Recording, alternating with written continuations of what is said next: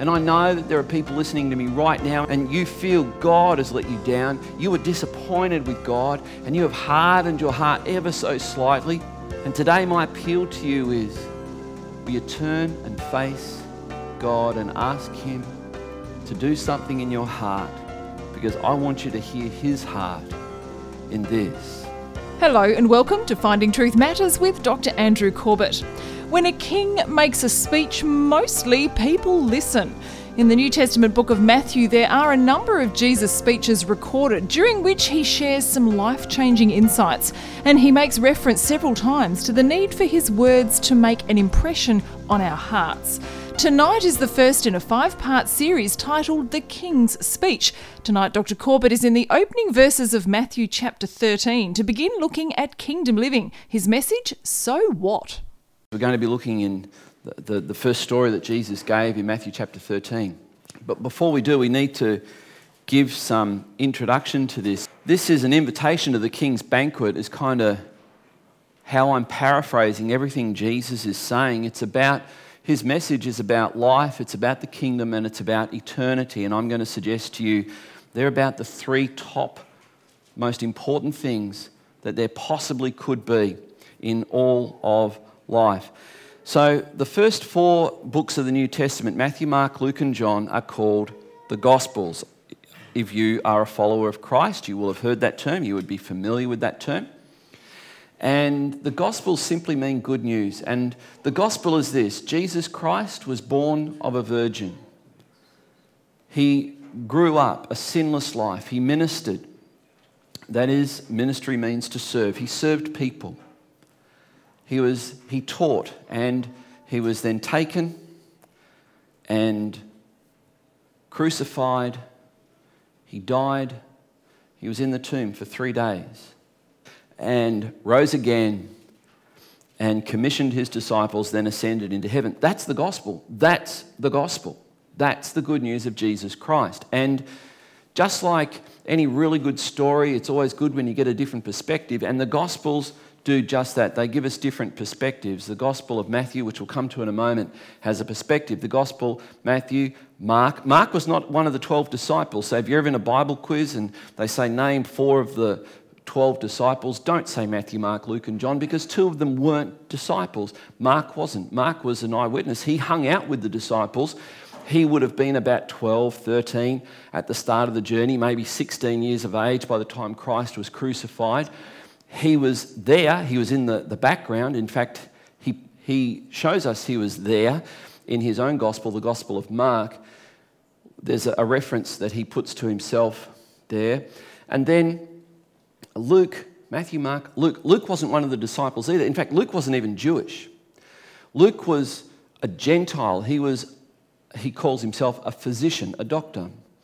And Mark is the shortest gospel. Mark is written to Romans, and Mark was probably a PA, the personal assistant to the Apostle Peter. And when he wrote his gospel, it was really Peter's gospel. Peter's giving him insights, because Mark wasn't in the upper room. Mark wasn't alone with Christ. Peter was nearly all the time. And so what we have in Mark is the shortest gospel. There's only 16 chapters. So if you know someone who's a real Aussie, I think Mark is also written to Aussies, because it's just, don't give me the fluff. Just get straight to, just tell me how it is just straight away. Mark doesn't start with genealogies. He just launches straight in. And it's about Jesus. Every chapter has Jesus doing something. Then Luke is a doctor. And this is the thing I noticed about doctors. And I know that this is true of we have about 700 doctors in our church, and this is what I know about every one of the doctors I've ever met. You've got to have a phenomenal reserve of compassion to be able to hear people whinge and moan and ache and pain and all the rest of it all day. And Luke was like that. He was very compassionate. He was really concerned with people. And so he describes Jesus with that sense of compassion. In fact, he describes Jesus, the word Jesus and compassion appears more in the Gospel of Luke than anywhere else in the New Testament. He describes Jesus, Luke describes Jesus as someone who was lonely, someone who thirsted, someone who was hungry, someone who seemed to be, shall we say, anxious. It looked like Jesus was concerned just before he went to the cross. Father, if it's possible, take this cup from me. Luke describes this. He shows the humanity of Jesus. Matthew, Mark, Luke, and then there's John. John was the youngest of the disciples. He was probably around 16 years of age when Jesus chose him to be one of the 12 disciples. And John, he's writing his gospel with a phenomenal perspective. And if Luke is writing with compassion, Luke is not writing to Jews. Jews weren't really interested in compassion. They were interested in something else. And that's about genealogies, and it's about who was your mother, who was your father, all that kind of stuff. And that's what Matthew's about. Luke is writing to people who aren't Jews. They don't really care who your mother was or your father was. They just want to know what you're like as a person. And John is writing to people of his day, the Greeks. And the Greeks, what they really cared about was the ideas behind things. It's called philosophy.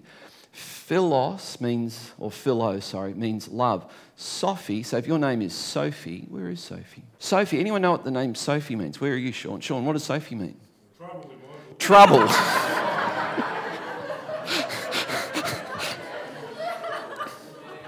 Well, there is an alternate rendering, and it means wisdom. So philosophy is the love of wisdom. And Greeks were right into the love of wisdom. They were really into deep thoughts and all the rest of it. And they saw all kinds of rich meaning and symbols and things like that. And particularly the number 7. The number 7 in Greek philosophy was kind of this really, really awesome number, because 7 is complete. After all, the 7 days in the week.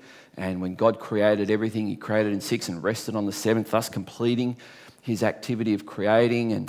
And so Greeks would describe things in terms of 7 as being perfect and complete. And the Gospel of John is, I wonder, because the Greek in the Gospel of John is shabby. It shows this person was not a Greek thinker or Greek writer himself, and the Greek is very basic.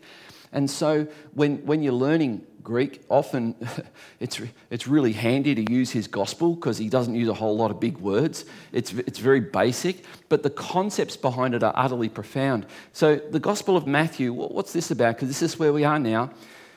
The Jews were longing for something. They were longing for someone to come that had been promised and prophesied in the Old Testament. They call that person the Messiah, the anointed one. Anointed just simply means given strength from God. It's a picture in the Old Testament. The prophet would take a bull's horn and fill it with a mixture of olive oil and some spices, and then pour it over the head of the would-be king. And it would be a picture of the Holy Spirit giving strength, oil giving strength to do something for that king. And so whenever we say, oh, that person's really anointed, really that's jargonese. And if you don't know our jargon yet, give it time, we'll jargon you up a bit. But it means, when we say, oh, that person's really anointed, we mean what they just did, they could only do if God had helped them to do it. It's strength from God. And the word Christos, Messiah, it means the anointed one, the one given strength and power from God. And they longed for this person to come to drive out the Romans, to kick the Romans out, to establish the kingdom that David had established. After all, this is what the prophet Amos had said would happen, that the Messiah would come and reestablish the tent of David, the kingdom of David. So the kingdom of God is a really, really, really big deal in Matthew. It's a really big deal. And it should be a big deal for us too, because it constitutes so much of what the Gospels is actually all about. And in this section, we're having a look here in Matthew chapter 13. I kind of want to jump in now, that's okay, and I'm calling this So What, and you'll see why. And we're in Matthew chapter 13. We're going to be looking from verses 1 to 23. We're not going to be too long. You'll get the idea in a moment. But let's do this. We're in Matthew chapter 13, verse 1. It says this: that same day, Jesus went out of the house and sat beside the sea. That's verse 1. Now, I hope, and if you haven't already done it, maybe I can help you do it. Notice this: that same day. That same day. hopefully you're reading this and you go, what same day? What day? And if you back up a few verses, and Matthew's telling us, because sometimes the chapters mark a completely different month, a completely different phase in the life of Christ. But in this instance, Matthew is saying, no. This happened early in the morning. Something had just happened, and this happened immediately after it. So what happened? Well, here's what Matthew tells us in the last verses of chapter 12. And if I can paraphrase, it goes like this. Jesus was in a house, just someone's house, and he was teaching the people. And then someone comes to Jesus and says, Jesus, your mother and your brothers and sisters are outside wanting to meet with you. And what happens next is astonishing. And I know most of us read it and go, oh, that's lovely, religious, flowery talk. But let's come back with me in a time machine. We're sort of in this house. We're just outside. Maybe we're outside. We're looking through a window. This room is packed with people. There's Jesus in the position of a teacher, which means he's not doing what I'm doing. He's seated. And he's seated, and they're probably standing. This was customary for the way teachers and students would interact. The teacher would sit and the students would stand. It explains why when Augustine preached, he only ever preached 15-minute sermons, because that was about all the people could stand up for back in those days. And so here's Jesus doing his deal. Mary, her other daughters and her other sons, after she had Jesus, there's Jesus teaching, your mother, and Jesus says, who's my mother? Who are my brothers? Who are my sisters? My mother, my brothers, my sisters are the ones who hear what I say and do it. And then Jesus does this. He gets up and he walks out of the house. Nothing dramatic about that. But who does he walk past? His mother, his brothers, his sisters. If I was one of the disciples, I'd be looking at this going, what's going on here? What's all this about? I would be bewildered. I would be stunned. Jesus is gone. If I'm one of the 12 disciples, I'm thinking, well, a disciple means a follower. I suppose I should follow. So Jesus goes down to the lake, the Sea of Galilee, and there he is, he's there. And he picks a vantage point on the slope going down to the lake. He's come down and he's there, and he says, come on, just gather around. And by this time it'll tell us a large crowd gathered. This is early in the morning. And Matthew tells us it's the same day. This is happening right now. And the Greek is really interesting. He writes it in present tense sense. It's as if we have a CNN reporter on location reporting live. It's present tense, continuous. This is happening now, is the way Matthew's describing it. And now we come to verse 2, and it says this, and great crowds gathered about him, so that he got into a boat and sat down. So there he is. He's got the crowds on the embankment. He's in a boat. He's just offshore. He's now positioned himself, and he sat down in the boat, the position of a teacher. And he's got this natural amphitheatre that'll capture the casting of his voice. And we're the disciples, and if you're Peter or John or maybe Andrew, you're probably in the boat with Jesus because it's probably your boat. And it says in verse 3, and he told them many things in parables, saying, now get this, he walked past his mother, he walked past his brothers, he walked past his sisters. He's now on a mission. The Jews are longing for the kingdom. He's about to announce, this is when my campaign for establishing the kingdom commences. It's so important. It's more important than my mother. It's more important than my brothers. It's more important than my sisters. What I have to tell you is more important than you will ever hear anything else in your life. This is the most important thing you will ever hear. And he launches in to his campaign to initiate the kingdom with these words. Do you get the gravity? Can you see how easy it is just to read the New Testament? Oh, this is religious. Oh, it's a parable. Oh, lovely and flowery and religious. Can you get the tension in the air? There's something that the king is about to say. This is the king's speech. Now you need to know, it says that he told them many things in parables. What's a parable? A parable is kind of a picture with words. And it's a picture with words that we need to understand, because I've heard people look into these parables and they try and sound like, and God bless them, they try and sound like really knowledgeable, impressive Bible teachers, and they're telling you that there's different fine detail, and this is symbolic of this and symbolic of that, and by the time you're done, you go, that parable is not even recognizable anymore. These guys have found so much symbolism in all of the little detail. And can I tell you that for the most part, that is just utter rubbish. That is not how you read parables. It's not the way Jesus intended for them to be read, and I'll show you why in a moment. A parable, usually, whenever Jesus gave a parable, and he's the only one who did in the New Testament, they usually had one point.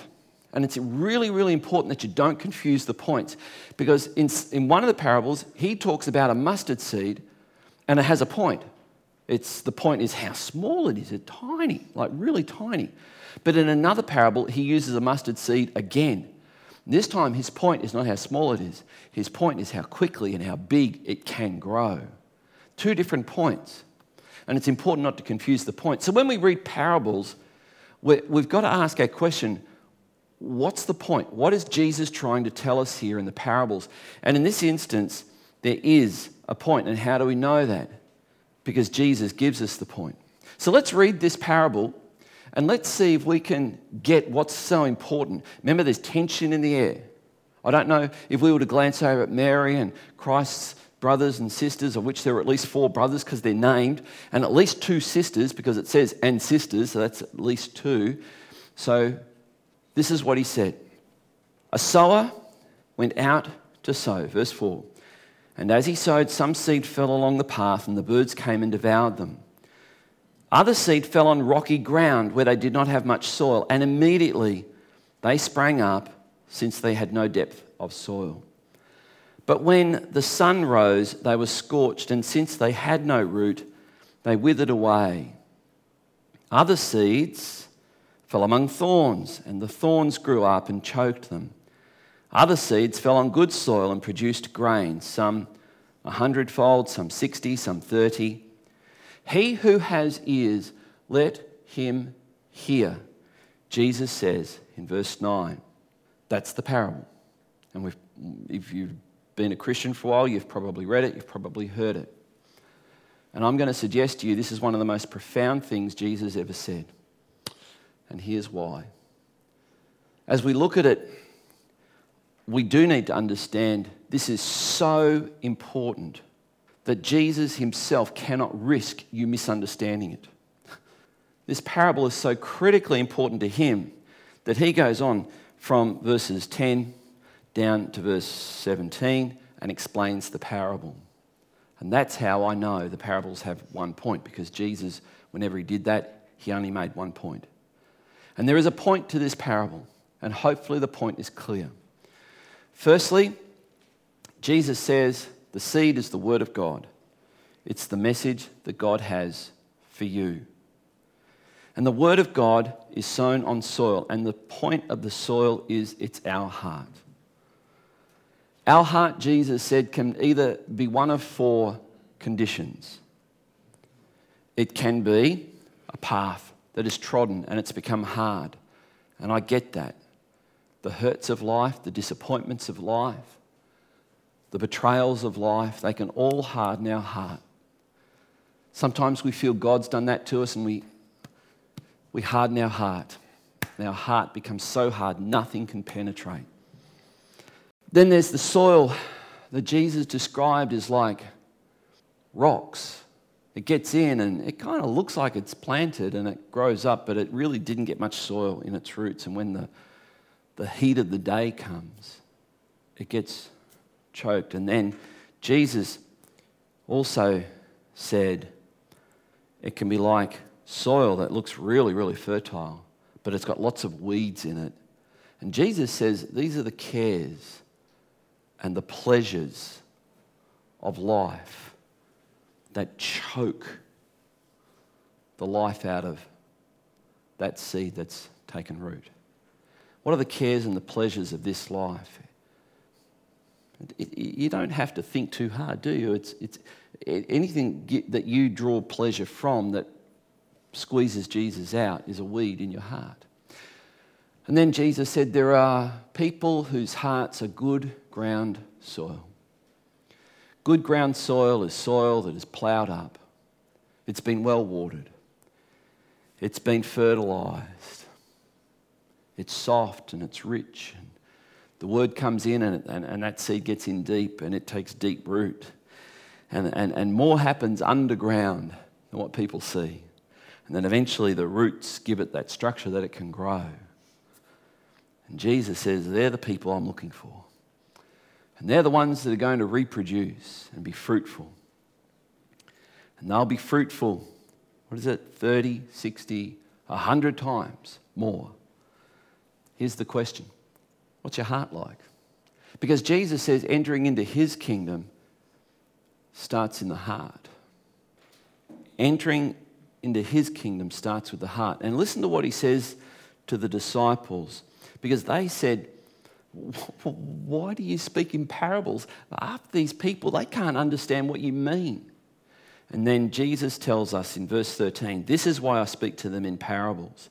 Because seeing they do not see, and hearing they do not hear, nor do they understand. And notice how Jesus finished off the parable, let him who has ears hear.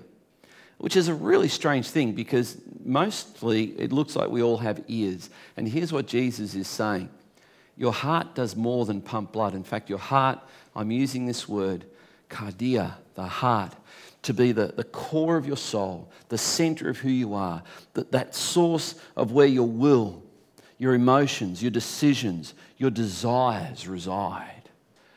And in your heart, that core of your soul, you have ears. And Jesus says, some people have put their fingers in their ears and they refuse to hear me. And he says, don't do that. If you have ears, I want you to hear what I'm saying. Listen to what I'm saying. And that tells me this. You can call yourself a Christian. You can even be a Christian. And you can refuse to hear what God is saying to you. Notice the seed that gets into the good ground soil is the seed Jesus says is they hear the word, they receive the word because they understand the word. And we'll come to this in a moment. And notice Christ's heart. This is, I think, really, really profound as we understand his heart for us. Verse 15. And he's quoting from the prophet Isaiah. For this people has grown dull. And with their ears they can barely hear. And their eyes they have closed, lest they should see with their eyes and hear with their ears. And notice the fruit, notice the result, notice what happens when we open our heart. And I know that there are people who feel God has let them down. And I know that there are people listening to me right now, and you're even in this room, and you feel God has let you down. You were disappointed with God, and you have hardened your heart ever so slightly. You've allowed some rocks to come in. You've even allowed some weeds to come into your heart because you don't trust God. And today my appeal to you is, will you turn and face God and ask him to do something in your heart, because I want you to hear his heart in this. Lest they should see with their eyes and hear with their ears. Verse 15, notice the last part, and understand with their heart. So not only do you hear with your heart, not only do you see with your heart, you can understand with your heart. Watched just a terrific Pixar movie. Pixar, there's some Christians at the very top of Pixar, and boy, they do a great job. But here's something that Pixar did. They showed this, and they used this word. There are certain emotions that reside in our mind not in our brain. I'm thinking, this is a kid's movie? This is profound. This is really profound, because this is what we read in Scripture. As a man thinks in his, what's the next word? Because I expect it to be mind, but it's not, is it? As a man thinks in his heart. You see, the Bible says the way you process stuff, the way you process life is through your heart. We all have ears, and every girl does this. You don't even have to be trained to do this. A guy can say something to you, and he means actually what he said, just as a clue, by the way. And yet a girl will hear that with her heart and hear something completely different. Now, that could be good, that could be bad. Most of the time it's bad. But there's an ability for a woman to hear things, because women are far better at listening with their heart. You notice how many women to men ratio there are in churches generally? There's more women. Because the gospel is fundamentally about the heart. And most blokes haven't learned to listen with their hearts. And Jesus is appealing to that. But notice this, and understand with their heart. Notice the last part. And turn, and I would heal them. And let me ask this question. The parable of the sower, Jesus has just given it, and he said this: if you will hear it, if you will understand it, your heart will be healed. You see, the kingdom of God, becoming a Christian, which is another way of saying entering into the kingdom of God, happens in our heart. It's a matter of what happens in our heart. Can we look at the implications here of this story? Then I'm done. The implications of this story means that if you want to follow Christ, it's about your heart. It's about always having an open heart to God. It involves understanding, which is why I think the teaching of God's word is really, really important, because it helps us to have receptive hearts. It shows that our heart is a matter of not accident, not, oh gee, you were lucky to be born with a good ground soil heart. None of us are. Your heart is cultivated. It's what rocks you allow in your heart. It's what rocks you ask God to take out of your heart.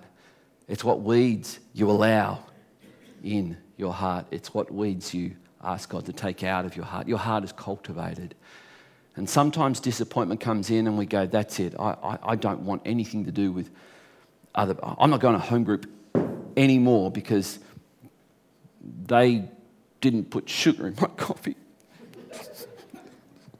Or whatever. And we let something get into our heart that stops us from being healed. How can you tell if someone's got good ground? Jesus says they reproduce 30-fold, 60-fold, 100-fold. Being in God's kingdom means you're working toward a heart transformation. In fact, it requires it. And when your heart is transformed, and I've got to tell you, I have felt like the last 4 weeks, I felt like a whinge. People say, how are you? And initially it was like, take a seat. Did you bring a cut lunch? It's like, and then after a while I thought, I don't want to be like that. I don't want to be that person. I don't want to be like that. A good ground heart reproduces in others and cares for others. It requires a heart transformation. And let me close with this thought. Does Jesus have his way with your heart? We live in a world where we are just so reluctant to give anyone our heart, and I get that. I understand that. But you've got to let Jesus have his way with your heart. You just got to. Does Jesus have his way with your heart? That's the first instalment in this series, The King's Speech. Next week, Dr. Corbett continues with We'd Better Not. Podcasts and Finding Truth Matters resources, including tonight's program, So What?, are available via the website findingtruthmatters.org or by contacting us at Legana Media, PO Box 1143, Legana, Tasmania 7277. For regular updates and special offers, visit our Facebook page, facebook.com/Finding Truth Matters. Dr. Corbett is pastor of Legana Christian Church and president of ICI Theological College Australia. We look forward to joining you again at the same time next week for another Finding Truth Matters.